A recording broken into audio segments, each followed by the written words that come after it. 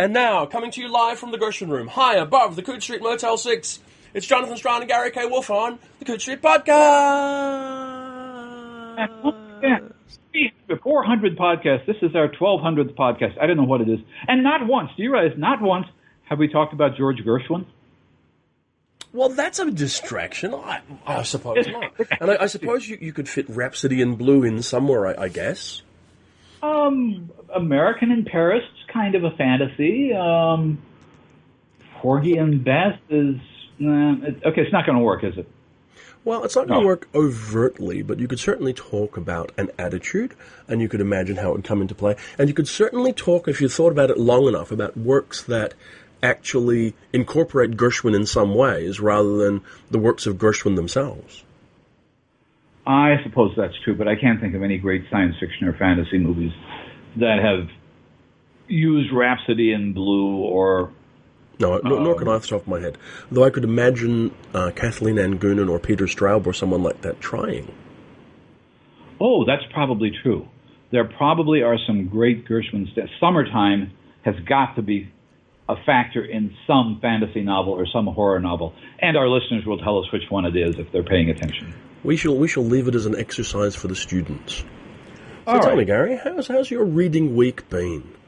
A reading week is always annoying when it's also deadline week, but it's been enjoyable. I've been reading some lovely things, which I am surprised by. I guess. Well, one of them I think you've already mentioned is the Kelly Robson novel, God's Monsters and the Lucky Peach, which, as somebody said this on Twitter, the first thing you're thinking is this Roald Dahl's version of Greek mythology?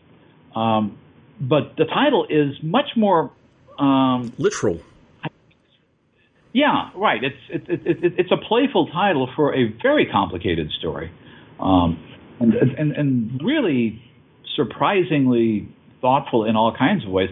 One of the things that's interesting about this, because we've talked about novellas, and this is a longish novella. I've not the page count listed in Amazon is 240. No. It's under 40,000 words.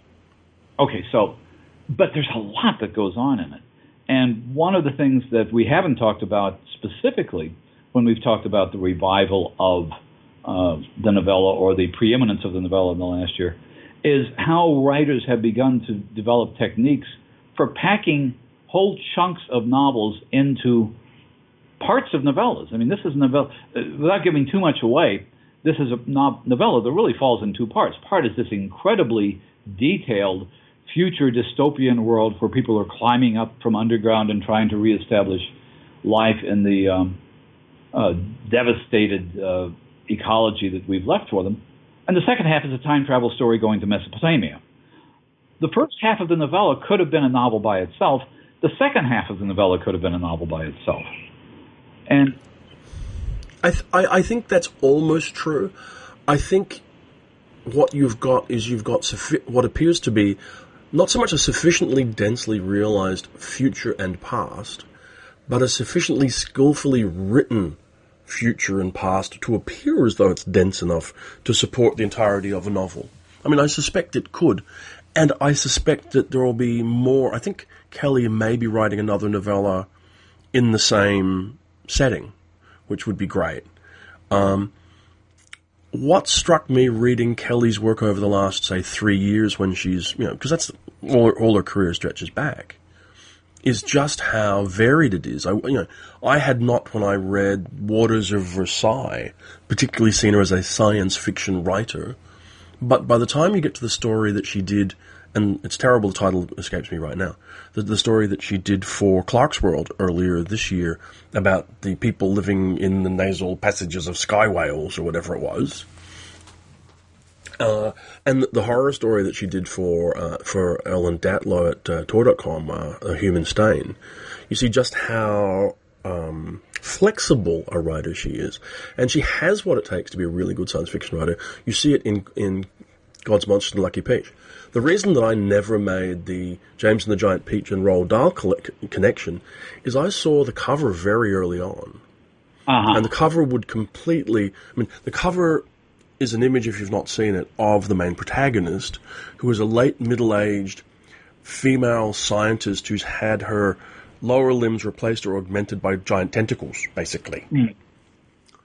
And that kind of really pushes the whole James and the Giant Peach thing right out of the picture pretty early. It does, but I saw that cover, but after I'd read the novella. So it's something we should probably go back and talk to Irene Gallo about again. How much does seeing a cover change your reading if you read it without the cover? I mean, the cover of the third Bindi novella, for example, is a lovely cover. And anybody who doesn't know the kind of character you're dealing with knows that immediately from the cover. But I don't know. It's hard to say. I guess, do most people look at covers before they read books now, or do they just get the online? I guess even with the online version, you're getting the cover. My experience has been, unless you are reading an advanced reader copy or a manuscript, you always see the cover and the copy first. It's how you identify a book. There's something really interesting about reading a work of literature before it's got a title on it, even. That's true, and I've done that a couple of times as well, or things where the title turns out to be something different. But the point I was making about her skill in building the world is not confined to her. I mean, we've mentioned Nettie. Another novella I'm reading is Aliette de Bodard's The Tea Master and the Detective, which is set in her Zuya universe. And again, it's very dense. There's a lot of stuff in it. You don't need to know about the universe and the backstory of it. But you go back to her earlier novellas on a Red Planet Drifting, and there's a real skill in sketching a world in such concision that you can fit that world into a novella. And I see this happening more and more. One of the things I'm wondering is, are writers such as this taking advantage of a more sophisticated readership, that there's no longer a need on their part, a felt need, to provide an expository lump about what this world is like? Because none of these novellas have expository lumps in them. Well, I think that probably, I've not read Aliette de Bodard's novella yet, but my guess is that it comes down to skill at embedding the exposition into the narrative rather than having expository lumps. I'm not sure that to some degree I think the general readership is more, or the general audience is more aware and more familiar with science fiction tropes, and so you don't have to spend a lot of time explaining the trope itself. You do have to spend time explaining, building the world and developing characters and going through interactions. But I think that what's happening is people who have not had much reason to are devoting their skills, and for most part, the people who are writing novellas right now in the market are writing up to a length, not down from a length. They're short story writers learning to write at a greater length rather than novelist learning to write short. There are exceptions, but generally. And I think that's an interesting part of it. I think a lot of it is evolving skill, shall we say. It could be evolving skill. My question is it evolving skill also on the part of the readers? That seems to me the kind of transformations that are happening in these novellas, the kind where you mentioned, for example, the main character being a sort of a cranky middle-aged woman, but she has, 6 legs and 2 arms. That's not explained. A lot of this stuff isn't explained. The fat babies thing isn't explained. That's a lot more radical a trope than you would get from a Heinlein or an Asimov novella 60 years ago. I think that's true. I think there's a density of conception that does come along. What I'd say, though, is that that work is still aimed. God's Monster and Lucky Peach, which has, I think, reasonably broad appeal, nonetheless, at its core, is coming from a central science fiction imprint, directed at the core science fiction audience initially at least. So you're talking with people who are well across these kind of tropes. I don't know. It's very hard to assess what the readership is willing to process, because you look at how, for example, Greg Egan's career has gone, and he tends to have a lot of exposition. Or on the other hand, I guess you look at Stan Robinson, who lays his exposition bare in front of you, so that you can't overlook it. I guess maybe the audience is more sophisticated. One question that I've been pondering, which is not related to that, but is related to the subject at hand, is I saw Christopher Rowe on social media alluding to a conversation he'd been having about whether the novella was a different form from the short story or the novel. And I don't know. I'm intrigued by the idea that it might be, but I'm not sure that it is. Well, I mean, they're the classic writing workshop definitions that, a short story has a single continuous thread and a single central character and a single transformation or revelation or epiphany. And the novella has more than that, but doesn't have the multiple characters and multiple lines that you have in a novel. I'm not sure that works as a definition when you look at classic literary novellas. Nobody used to, and again, this is a kind of, I think, definitional thing that is more obsessive to science fiction writers and readers than it is to general writers and readers. By our standards, Conrad's Heart of Darkness or Hemingway's The Old Man and the Sea are novellas. Everybody thinks of them, well, okay, Heart of Darkness most people think of as a novella.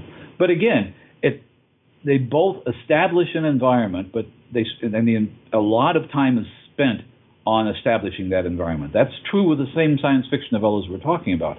But once you've established that, the narrative is a fairly straightforward short story narrative.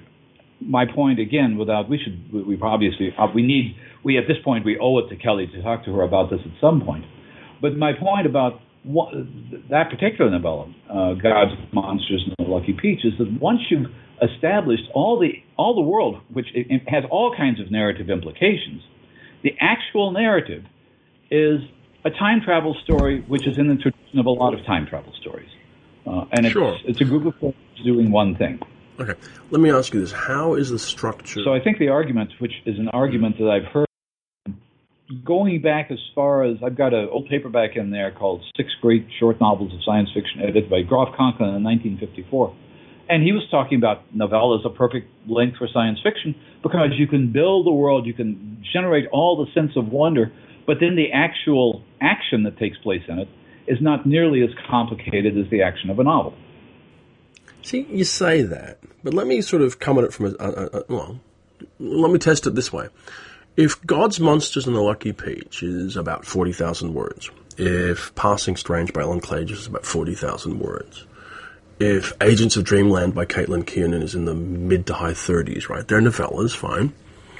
Well, it strikes me that Double Star by Heinlein can't be more than 60,000 words, and certainly most of the John D. MacDonald, Travis McGee novels are 50 or 60,000 words long.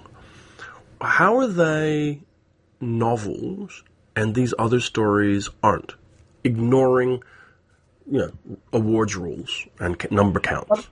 I think that partly goes back to publishing history and that sort of thing. I mean, there are people some of whose favorite murder the Ian Fleming James Bond novels were they were all less than 200 pages in paperback. It seems. So to some extent, that may be an artifact of publishing that. At some point, and somebody must have done a history of this. There is a fairly decent history of paperbacks in America called The Paperbacking of America. And he talks about this a little bit, that at some point, partly because printing technology got so much more sophisticated, some point, starting in the late 60s and from then on, paperbacks got bigger, bigger, and bigger. Until then, and I remember having this discussion once with Aldous Budrus, who was editing paperbacks for at least a couple of lines.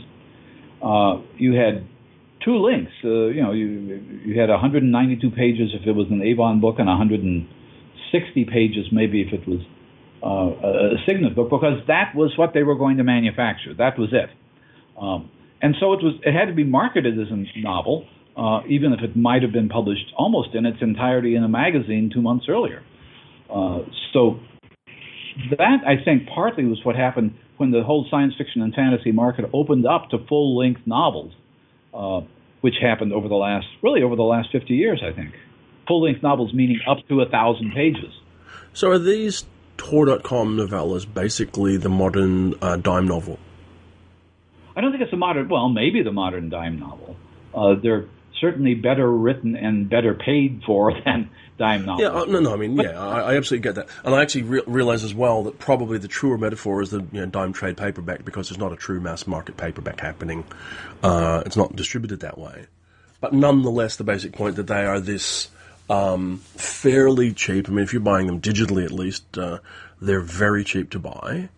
They're quick reads, they're a couple of hours reading, that sort of thing. The sort of thing you could sit down and read a lot of.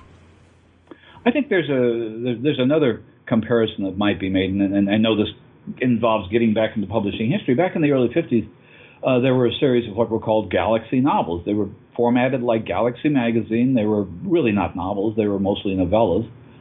Blish's Jack of Eagles was one of them. And before that, there was a murder mystery paperback that would publish short novels in the format of a paperback magazine.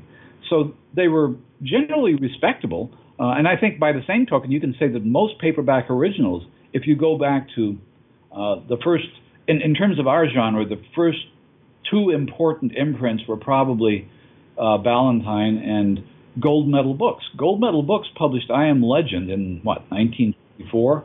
I Am Legend is maybe 60,000 words. I'm not sure. It's a really thin book. But in that format, what was considered a pocketbook at the time, a paperback, it was a novel. Now you don't really, that whole marketing structure has gone away. Those things were sold in drugstores and hobby shops and there anymore. So the market, the newsstand market, the thing where you just stumble across something and say, hey, I think I'll pick that up, is entirely online now. It's no longer commuter rail station. So you've read God's Monster and Lucky Peach. What else have you been reading? I've read John Kessel's Pride and Prometheus, but we'll be talking about that on a later podcast. Yeah, we plan to. I mean, I guess it foreshadows, but we plan to sit down and have a chat with John and with Dora Goss. So that should be fun. Mm-hmm. And just a shout out, since it's always worth shouting out to people. If you are listening to the podcast when this goes out in the week of the 21st of January, we're about 2 weeks away from Pride and Prometheus by John Kessel coming out from Saga. And it looks like a good one. I've not read it, but I will be. It's on my Kindle, Gary. And the other book, I'm always excited by the books that came in the mail in the last couple of days. And after we had Jane Yolen on, I received a copy of Mapping the Bones, which is, and it's upset. We talked to her about this. I know it's upsetting to her. It's upsetting to read Holocaust novels, and yet this one is framed around Hansel and Gretel. Mm-hmm. And it raised another issue, which we touched upon with Jane, but not in terms of other writers so much. This is a segue. This is a real life segue. Watch. This is a segue. Like the guy in the little two-wheeled thing whizzing around. Watch him seg. Well, my question is, when did this begin? Because Jane is writing a serious novel. I'm not sure if it's even really a fantasy novel, but it's certainly built on the template of a fantasy, on the armature of fantasy, if you will.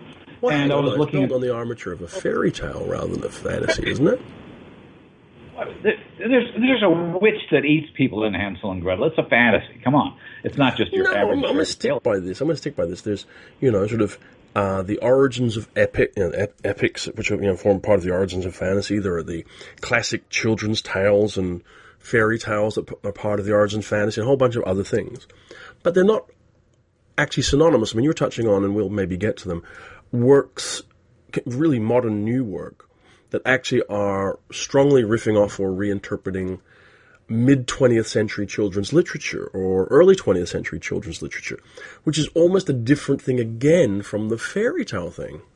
And obviously Jane, who's super skillful at it and knows exactly what she's doing and is a master of it, is, in the case of this book, which I've not read, but which you talked about, is riffing off the classic fairy tales. As she has done with Briar Rose before, as she's done with the Peter Pan. I mean, there's a little shelf of Peter Pan novels now. I was looking at the really very nice anthology, which I enjoyed a lot, Robots vs. Fairies, edited by Dominic Parisian and Novel Wolf. There are two stories in there that specifically allude to Peter Pan. There is Spielberg's movie AI, based on God knows how many treatments that go back all the way to Brian Aldiss' Super Toy. It's a Pinocchio story. So, and now I got another thing, a novel I know nothing about. I got an email from a publicist wanting me to read a novel coming out by John Leonard Peelmeyer, called Hook's Tale, which is rewriting Peter Pan from the point of view of Captain Hook, I guess. And it mentions, this is a publicist talking, of course, in the tradition of Gregory Maguire's Wicked, taking, the alternate point of view from The Wizard of Oz, John Gardner's Grendel, taking the alternate point of view from Beowulf. And this is a thing that's been going on for decades now, and it seems to be more alive than ever. There are any number of very skilled writers today, Catherine Valenti being one of them, who's gone through a number of fairy tales, reimagining them, not always from an alternate point of view. But I guess my question is, does this sort of thing come in cycles? Gregory Maguire has been making a career out of this for 30 years now at least. No, I don't think it comes in cycles. I think it's persistent. I think that, if I were to, there are separate questions which are intimately related. There's the question of writers' willingness to continue reapproaching what amounts to children's literature in different ways.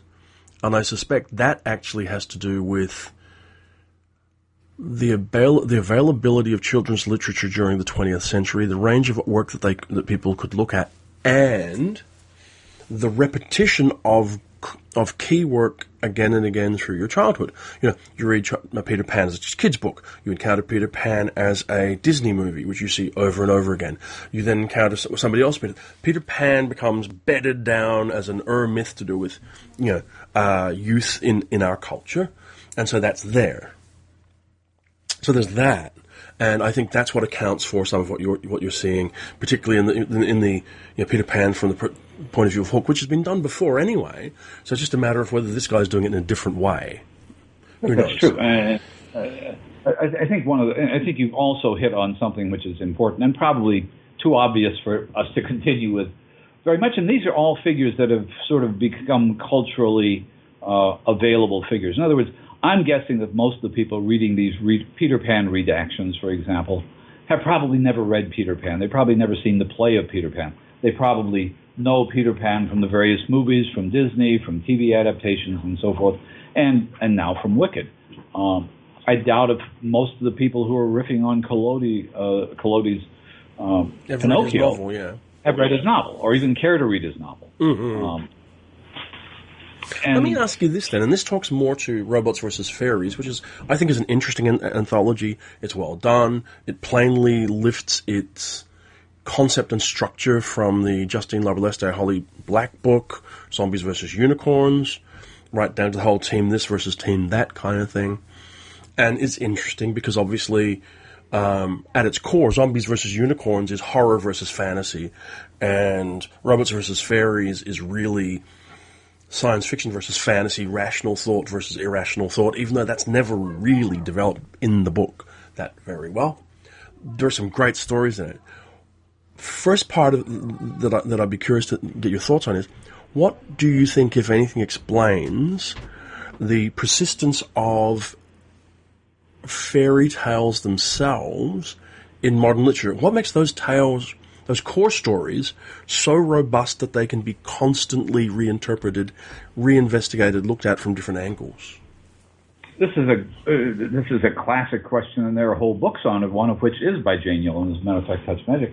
I think one of the things that, I'm just repeating a lot of what she said now, is that they're, except for the ones that are really venal, for example, the severely anti-Semitic ones, or the severely sexist ones, or the ones that are severely class-based, like you must keep your own station in life. Most of the stories are extremely malleable. You can use them for all sorts of things.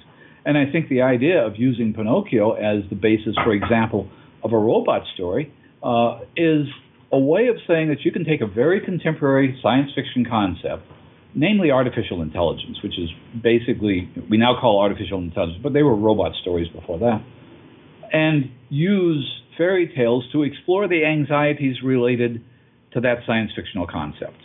And it's a very accessible way of thinking about robots. I mean, even he probably was not consciously using fairy tale motifs, but when Asimov was writing his robot stories, he was writing fairy tales about robots that save little kids, which is the same sort of thing you used to get in stories about somebody who may be ugly, may be your friend. Robots can be goblins or they can be fairy godmothers.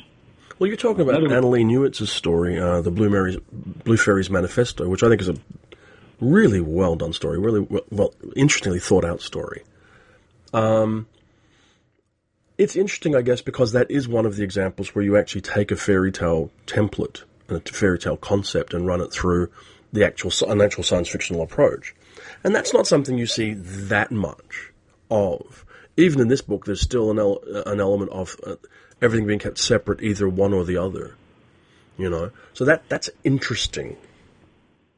We should make this clear for people who haven't seen it. This is not a collection of stories, each one of which deals with robots versus fairies. There's one Catherine Valenti story, which is very funny, which actually deals with a kind of world wrestling entertainment contest between robots and fairies. Basically, and this is one of the interesting things about the anthology, the authors basically, as you say, had to choose Team Robot or Team Fairy, and there are little afterwards for each of the stories in which they describe why I wanted to write a robot story or why I wanted to write a fairy story. And those little notes at the end told me a lot more about how writers were thinking about this than the actual anthology did, which is, in one, it's full of good stories. In another sense, it's all over the map. There's no point being made by the anthology. It's a playful anthology. But one of the points was made by Tim Pratt, for example, which I thought was absolutely fascinating, is that we're interested in robots because of how much like us they are. The closer an artificial intelligence is to a human, the more interesting it is, because an industrial robot isn't interesting. But we're interested in fairies because of how different from us they are. So I think there are two different ways of approaching storytelling in general, and I thought that was a neat insight on Tim's part, unless I completely misrepresented it. No, I don't think you have. I mean, I've read about half the book. I mean, if we were talking about, what are you reading, what am I reading, that's what I'm reading right now. I've had it for a little while, but this is the week I'm reading it. I'm curious, since you read the whole book, what was the story that surprised you the most, or at least the one that came from an author that you were less familiar with that you found most rewarding? Okay, those are two separate questions, because one of the best stories in the book is by a writer I know very, very well, and that's Jeffrey Ford, who's another story which I think is in the same general tradition of his Annals of Elenach. It's a story. It's an epic fantasy about a group of fairies trying to climb his bookcase. That's basically all that happens in it, and it's done wonderfully well. And I'm just trying to look now what else did strike me of people who I didn't know very well, and a couple of writers that I was not terribly familiar with. I wasn't familiar with Sarah Gailey's work, which is fairly dark, and this is a fairly dark story about a fairy who visits this young boy, Peter, as he's growing up in the form of different animals. And then it turns into a mad scientist story, unexpectedly, where Peter turns out to be really, really a creep. I liked a lot the Annalee Newitt story we talked about. And at that point, the only fiction I'd read by her was, I think, one story and, of course, the novel Autonomous. And the one which I think, again, is a writer who consistently fascinates me because the way he plays with all kinds of traditions of science fiction was Lavie Tidhar, who did a story called The Buried Giant. And it's much more... One of the things I'm realizing for somebody who in some ways is a very dark and cynical writer is that there's a genuine affection and sometimes sentimentality in Lavie Tidhar's work. And this comes out in the story, which becomes more and more science fictional as you go through it. And does it riff off the Ishiguro novel at all? No, it doesn't. There's nothing to that at all. It's a boy... If anything, it rips off things like early Philip K. Dick stories. It's about a boy who's living in an environment where everything in it is there for him. It's a completely artificial environment. And it shuts down when he's asleep. And he escapes this into the real world which is full of dangerous monsters. And this is the kind of thing that Tidar does all the time, called Menschenjagers, which is a word completely made up by Cordwainer Smith for one of Cordwainer Smith's puns on English and German. It's spelled Manshon something, but it's a transliteration of the German word Menschenjäger, which simply means manhunter. So these are manhunting machines. And what Tidar does in this is he starts off with a kind of a fairy tale story about a boy trying to find his way in the world, finding out that his entire world is artificial, finding himself into the outer environment, which is more dangerous than he thought. And this outer environment now includes basically monsters from Cordwainer Smith, which most readers are not going to pick up on, because most readers reading about Menschenjägers in Cordwainer Smith stories probably didn't know it was a German pun. And one of the things that Lavie does, as much as any writer today, is give us little Easter eggs for veteran science fiction readers, which never interrupt the flow of his narrative at all. He's kind of masterful at that. I'm going to see if there are others. I don't know. There are some stories in it that I was less impressed with, and I'm not going to say what they are necessarily, obviously. I did not know Delilah Dawson, even though she's a very popular novel. She's a best-selling writer. There's a Cat Howard story, and I have read one novel by her because it was a finalist for an awards jury I was on. And it's very clever because it's based on the idea not of a fairy, but it's about a banshee. And it's one of those elevator pitch stories where you say, okay, imagine there's this street busker who's really a banshee. And you run with that, and she runs with it in pretty much the direction you'd expect. But when you have a concept like that, you want them to do what you expect them to do with it. One of the odd strengths, I think, of a book like this and of anthologies generally, and I'm prejudiced in favour of them, is they do allow stories to be as long as they should be. I'm not going to put it forward as the greatest story in the book or the greatest story you'll read all year, but I really did enjoy the opening story of this book by Seanan McGuire, which I wouldn't want to have been any longer than it was. No, and this is another story which I guess this has to do with part of the appeal of fairy tale stories, is that you want the resolution you expect. You can write a devastating fairy tale story, for example, and I'm sure people have done this, in which, for example, Hansel and Gretel just get eaten, end of story, and it's really depressing, and and the parents end up dying of the plague or whatever. This is a story in which I think it's constructed in a very clever way. You're set in a kind of faux fairy tale world, a theme park. It's very obvious which theme park it is. And at some point early on in the story, you begin to suspect what is going to happen. At least I did. And you really want it to play out the way you want it to play out. And you want it, if anything, to play out in a more ingenious way than you think it's going to play out. And she managed that. She managed to surprise me even though I knew where the story was going. And that's always kind of a trick on the writer's part. Yeah.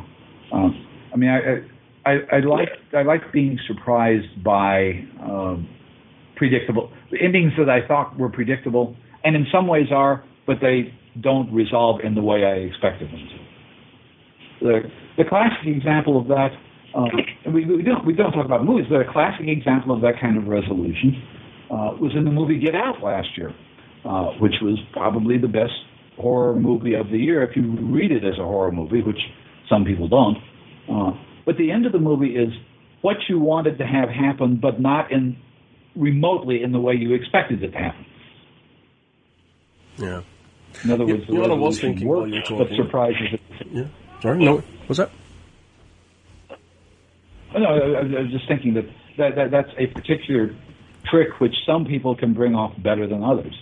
And I think one of the things that a writer is doing when you're picking up a familiar template, and I'm not just talking about fairy tales and familiar children's books like The Wizard of Oz or Pinocchio, whenever you're dealing with a very familiar scenario, you have to contend with the fact that many of your readers are going to know the shape of the story, and you have two problems in front of you. One is to satisfy the shape of the story as the reader expects it, unless you're going to take it off completely in a different direction.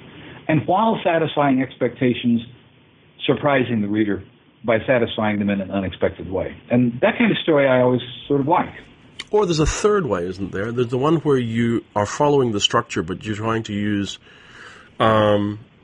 smoke and mirrors effectively enough to distract everybody from the fact that you are until it becomes inevitably obvious. Right.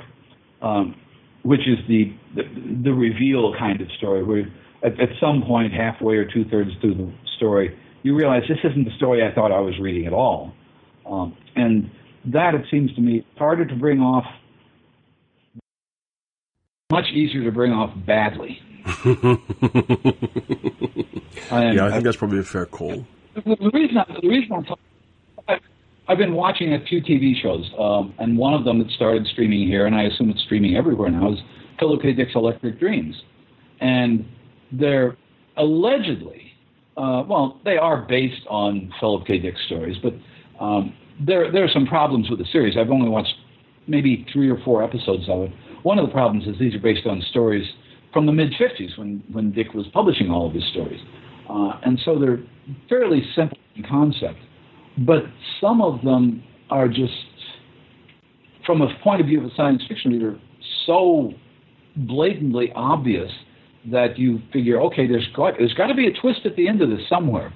And then the thing is over and they haven't done the twist. Well, in 1955, maybe Philip K. Dick didn't need to do that in a short story he was selling for minimum rates to a digest-sized magazine. I think you have to do that today. You have to be able to make the story a little bit more sophisticated, and some of them just fall flat, even though they would have worked and probably did work perfectly well as run-of-the-mill science fiction stories in 50s magazines. I mean, the basic idea of the series is not a bad one. Let's do a series based on Philip K. Dick short stories.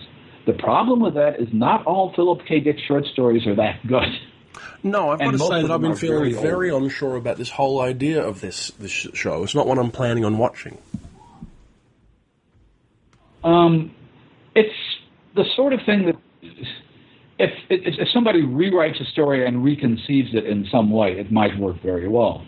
But there's a kind of failure to understand that a trope is so familiar that the trope by itself won't sustain the story anymore. And this is certainly true in terms of science fiction in general. One of the reasons you don't see a lot of run-of-the-mill stories written by, I don't know, James Schmitz in 1956 being anthologized is because to today's reader, the bright idea in it has long since been absorbed in the fabric of reading science fiction and doesn't have any punch anymore. That's unfortunate, but it's true. It's true of many Agatha Christie mysteries, as far as I'm concerned.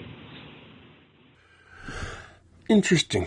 I was thinking as well. I mean, these really are the dog days of the year for new books. So like January is not the time you're getting a lot of great new stuff, and I find myself kicking around trying to work out what else to read. I've got books coming through that you are already reading. I'm looking forward to reading. I just got an arc of a book that's coming out any time now. I don't know if you got a copy of it. It's The Only Harmless Great Thing by Brooke Bolander, which looks interesting. I've not seen that. I've heard good things about it. Yeah, it looks really good. It's coming out from my friends at Tor again shortly. So, yeah. From the point of a reviewer, you're right. We do get things in advance. We get manuscripts. I've got arcs. And this time of year is always depressing because I've got arcs of books that are coming out as late as June. The Hannu Rajaniemi novel, I think, is a June title. There are some great books looking for April. But January and February, I've got all these books which I really want to read, and I have to put them lower on the pile of the books I need to read right now. It looks like to me, from what I'm getting in the mail, it's going to be a very exciting spring once it gets underway. And possibly a very exciting summer as well. There are a lot of interesting things, in the pipeline. Yeah, I think you're right. And I mean, obviously, do you have the new Sam Miller book yet? Mm-hmm. And I think that's a May or June book as well. and it looks terrific. And one of the things that fascinates me about some of these, well, Hannu Rajaniemi is not really a new writer anymore, but he's not written a lot of novels. But Summerland looks completely different from anything else. The Sam Miller novel looks completely different from The Art of Starving. I don't know what the next Annalee Lewis novel is going to be. But, Autonomous was a brand new kind of voice. So it's fascinating when I see writers doing exciting new things, and I know they're good writers.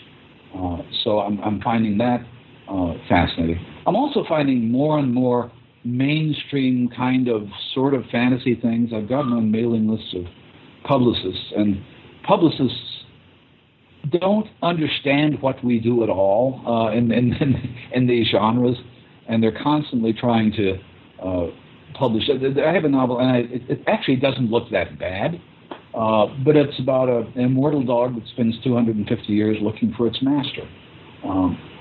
And it seems reasonably well done, but it's clear that from the market, I can't remember the title of it, or I would say it, I could go grab it. The point is, this is something that's not being marketed to the likes of us. This is being marketed to the readers of A Dog's Life, is that what it was called? Or to the readers of A Dog's Purpose, or to the readers of Audrey Niffenegger. In other words, there's increasingly, and I don't know if it's just me because of what I get in the mail, if it's really happening, there's this shadow fantastica out there of books that are almost but not quite in our area, very seldom written by people who have any particular experience with fantasy and science fiction, and still being marketed more or less outside our field, and I don't know whether that's deliberate or not. There are marginal novels like Daryl Gregory's, for example, that clearly are the work of somebody who knows the tropes of fantasy and science fiction and finds himself writing a novel which is marketable to a much broader kind of romance, family, comedy audience. That's not what I'm talking about.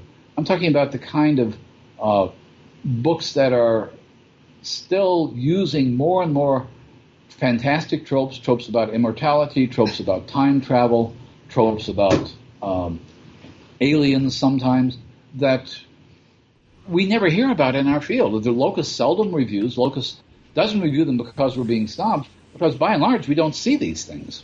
Well, certainly I think that the problem for us, and it's one that I'm looking at as reviews editor and have some solutions I hope in play for, is that because we're not in the promotional stream for these works, we only see them once they've come out, and generally for us that means that's too late to cover them. And that's unfortunate, but that happens. There are all kinds of structural issues with being in the corner that we're in. Well, one of these related genres, which we know has been going on and which we see all the time, is the alternate history novel, which I think of as the Harry Turtledove genre, because he's done it, and he was clearly beginning as a science fiction writer. Now there's this whole subcategory of alternate history, which as novels still have their own genre apart from science fiction. But I was thinking about this because I was talking to Rick Wilbur, who has a novella coming out in which they're playing baseball in ancient Rome for some reason. It sounds delightful. What is about baseball novel stuff things right now? I mean, Greg Bedford and Gordon Eklund just put out two baseball novellas. What's the deal? Baseball is we could go off on this. I can go off on a great. Is this like old white guys have fun? It's the most narratively open. It's the most science fictional of sports in terms of its infinity and eternity. Baseball. I will get back to my point in a minute, but this is just a little sub thing. We should get Rick on to talk about this, or we could get Guy Kay. He can talk about this as well. Baseball is the only sport that has no clock and no time limit, and no actual physical definition of the size of the field. The outfield theoretically can stretch to infinity, which is why in different so you have a field which can be in theory infinitely large, and you have a game which, if it's tied at the end of 9 innings, goes on 10, 12, whatever. In theory, can go on infinitely. So it is the most imaginatively open of the games in that sense.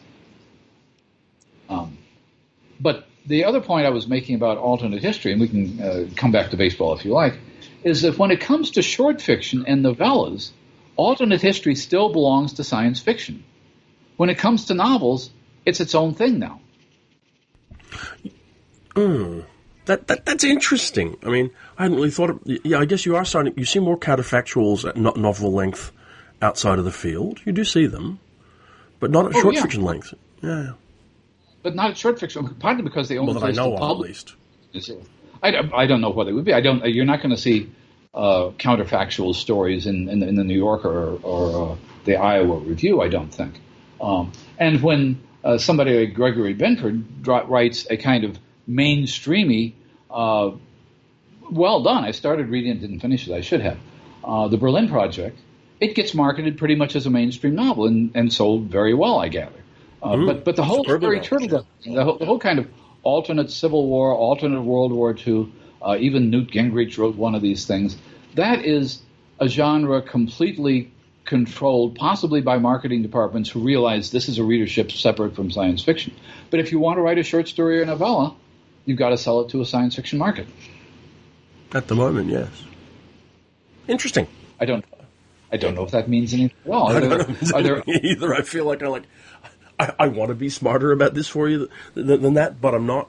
There is a book I want you to read later this year because it's coming out in an American edition, and it's terrific. It's this thing here. I don't know if you can see it. I've heard a lot about that. Yes, I heard it's a nice, handsome hardcover edition. This is Syed Hussein's Jinn City, which I read over my holiday break, and which I enjoyed really well. It's a second novel from I want to say Bangladeshi science fiction and fantasy writer that was published in the UK. I don't know where it was originally published. And it's not in the US, unnamed press published in the US, and that's been reprinted by a major trade publisher. And it's terrific. Really worth grabbing a hold of. I will have to take a look. I think later in the came out towards the end of the year. So yeah. There have been a number of Jinn novels recently as well, or stories. So I think part of that has to do, you mentioned this may be a Bangladeshi author. I know that there have been Jinn stories. Usman Malik wrote one. I think this is one of the things that happens, and it happens a little bit in an anthology like Robots vs. Fairies, which is one of the benefits of opening up the field to so many new voices, is we're getting a lot more interesting and imaginative short fiction, mostly fantasy fiction, some horror fiction, based on Japanese or Indonesian or Indian or Persian mythology and that sort of thing. And that's, I think, refreshing the field in a way. And these are not stories which are exclusively written by people from those parts of the world, but I think they have reintroduced that kind of discourse so that we get, for example, stories about various kinds of Japanese ghosts. Chris Barzak has written a number of good stories. He lived in Japan and taught there, of course. So one of the things that, and maybe this is why it surprises me to see so many things that continually come back to The Wizard of Oz or Pinocchio or Little Red Riding Hood and that sort of thing, is that by now the fantasy readership is pretty sophisticated in looking at other cultures, mythologies, and folklore and incorporating that. And some of the most frightening and original stories I've seen. I'm stammering now because I'm trying to think of the name of a particular kind of Indonesian vampire which consists of a floating head with a spineless. I've read 2 or 3 good stories about that figure, and if I had my resources, I'd look it up right now. But I'd never thought about Indonesian folklore until I started reading that sort of thing. Yeah. I think when we looked a couple of years ago, there was Indra Das's first novel about werewolves, but about werewolves from the perspective of the mythology of India. Yeah, the Devourers? That was the Devourers. Completely different way of looking at what should be a cliche. And there was nothing cliched about that novel at all. No. Indra has really shown himself to be a marvelous writer, actually, over the last few years, and Devourers was a great book. I think what you're seeing is one of the results of publishers and editors being more willing to bring in novel-length work now. I mean, for an independent publisher like Unnamed to do Syed Hussein, and then for that to be resold, to see, I think Tade Thompson's book, Rosewater, is going to be republished this year. in a major print edition, you're seeing more and more publishers willing to do that, willing to deal with the language, the translation barriers, and all that kind of thing. And that only helps and enriches and changes things. So that's good. No, I think that's absolutely true. And I mean, for example, The Devourers was originally published, I believe, by Penguin India and picked up a year by Penguin US. So to some extent, publishers get some credit along with people like ourselves who are keeping our eyes out for that. Anthologists like you. I mean, one of the things you've been doing, I know you've consistently done this. And we should mention that both Novel Wolf and Dominic Parisian did this with Robots vs. Fairies, is looking for these different kinds of voices and finding people who are going to, emerge as significant writers. And I'm sure that if you talk to the new writers trying to break into the field, the people who are in a position that Indra Das was in a couple of years ago, that Usman Malik was in a couple of years ago, it's probably not very easy to break into the field from their point of view. But from the point of view of a reader, I'm seeing a lot of these new voices and finding them extremely welcome. Oh, yeah, very much so from a reader's perspective. I mean, I'll say from the compiler of a recommended reading list, it's a separate kind of a challenge. But that's a welcome one. I mean, the field needs to be, rejuvenated. You need to see, younger writers, newer writers from different backgrounds come in, or it all becomes very stale. I don't think I would want to go back to a science fiction that was mostly written by middle-aged white men from Queens. No, and I think one of the things that you may have seen some of this as well, that happens when you look at that as your model for science fiction or as your model for fantasy, that you're revealing your own tunnel vision to some extent. And there's a lot of this going on. Science fiction should be what I read as a kid. There have been some interesting experiments going on with people having groups of young people 20 or under, read classic science fiction stories. And to the people conducting the experiment, there was some surprise and shock that they weren't very impressed with them. No, they didn't like Asimov or Heinlein much. They kind of, by today's standards, Octavia Butler stories are classic science fiction stories. They warmed a little bit to that, but by and large, readers today are expecting, I believe, and much more welcoming of something new and different. I think that's true. I don't know if you could write. I don't know if there's a market for it. I don't know. We should talk to Sheila Williams about this at some point, I suppose. I don't know if you can write a run-of-the-mill filler story the way you used to be able to do when there were so many science fiction magazines that anybody who was a professional writer could grind out something to pay for that month's rent or that day's lunch, more likely. There's a lot of markets out there, Gary, but they don't necessarily pay a lot. But you know way more about these markets than I do. Are there markets for old-fashioned 1950s and 1960s sort of hard SF puzzle stories that don't do anything interesting with character or voice or nationality or tradition or narrative technique, that just, here's a solid story. Here's the kind of story that, Gordy Smith used to write this story in 1954 and they were great. They were fine. I'm not saying they weren't great. But is there a market for that kind of thing now? Other than analog? Well, okay. But analog, I'd like to think that I don't read analog. I speak to that. Orson Scott Card's Intergalactic Medicine Show? Okay, so maybe there is, and maybe the readerships are... I guess what I'd say, actually, in fairness to all three of those publishing locations, who all publish far more diversely than that, so it's glib in the extreme to say it. It's not so much that, yes, there are dedicated markets for exactly the kind of work you're talking about, but more to the point, there are places where you can slip them in amongst all the other work that's being published. So you get a publication that has some of that in its inventory, and you can understand why they have some of it in their inventory. If you're publishing a monthly magazine and you need to come up with 70, 80, 100,000 words of fiction, a professional, knocking out a professional level story that sits into the space you're talking about is actually pretty reliable and desirable. No, I don't say it isn't. And I think the minute I said that about having different voices, I want to backtrack and say that we're assuming, or I was assuming when I said that somebody who's writing from the perspective of somebody from Pakistan like Usman, or somebody from Bangladesh, or somebody from Indonesia, that they aren't going to write old-fashioned hard SF stories, but of course they can. I mean, this is the other stereotype which I've talked about a little bit on this podcast, and it's not one that I think is a major problem, but I know it has been in the past, that if you're an Indian writer, for example, or a Bangladeshi writer, are you supposed to write culturally appropriate stories to your background, or if you want to write an old-fashioned Heinlein problem story, can you do that? And of course you can. Of course you can, but it is an enormously complex thing.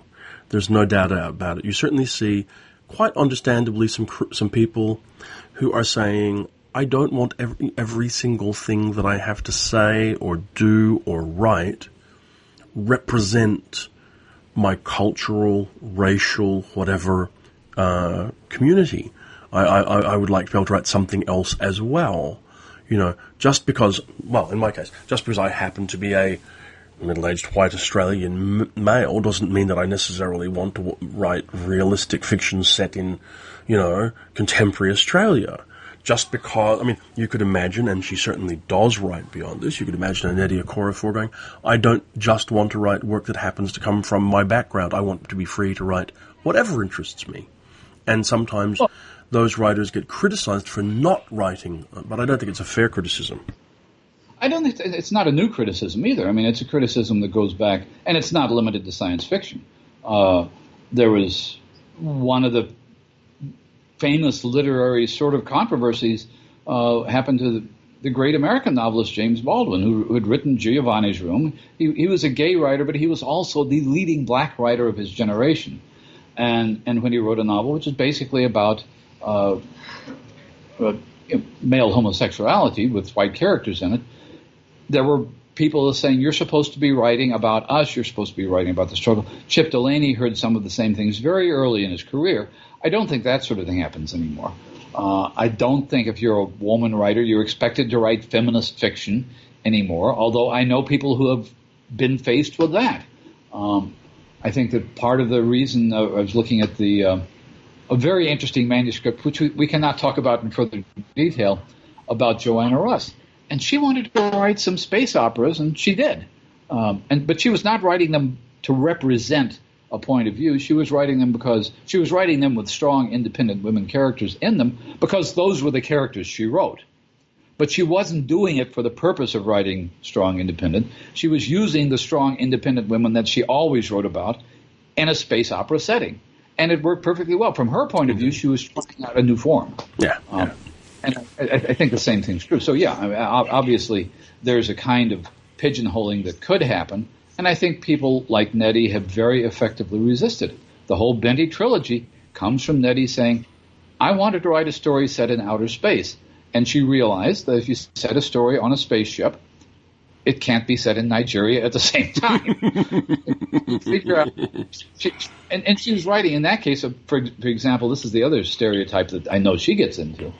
She was not writing about somebody from Yoruba culture, somebody from her own cultural background. She was writing about somebody from the Hemba tribe, which she's not even associated with. But the point is, yes, she wants to write different kinds of science fiction. She's a very good example. She wanted to write an alien invasion story with Lagoon. And, yeah, of course she's going to set it in Nigeria. She knows about that. But it's basically an alien invasion story because that was fun to write. Yeah. And now she's writing the Black Panther comics because she's having a lot of fun doing that. This is what you should do. Anyway. Writers should write what they have fun doing. I guess that's our philosophy lesson for this. Gosh, that's deep. This episode. We've really, this is deep this week. Well, I think, assuming that the recording didn't weirdly go wrong about 20 minutes ago, I think we've reached about our hour, so we might wind up frozen. there. Well, I can still see and hear you, so it's probably a good time to wind up the recording if you're beginning to get technical difficulty at your end. Can you hear me? No, he can't hear me. I wonder if he's lost me in there. Okay.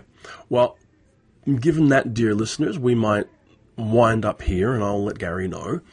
Next week we will be talking to John Kessel and Theodora Goss about their new novels. But until then, we remain now, as ever, your Coode Street podcast.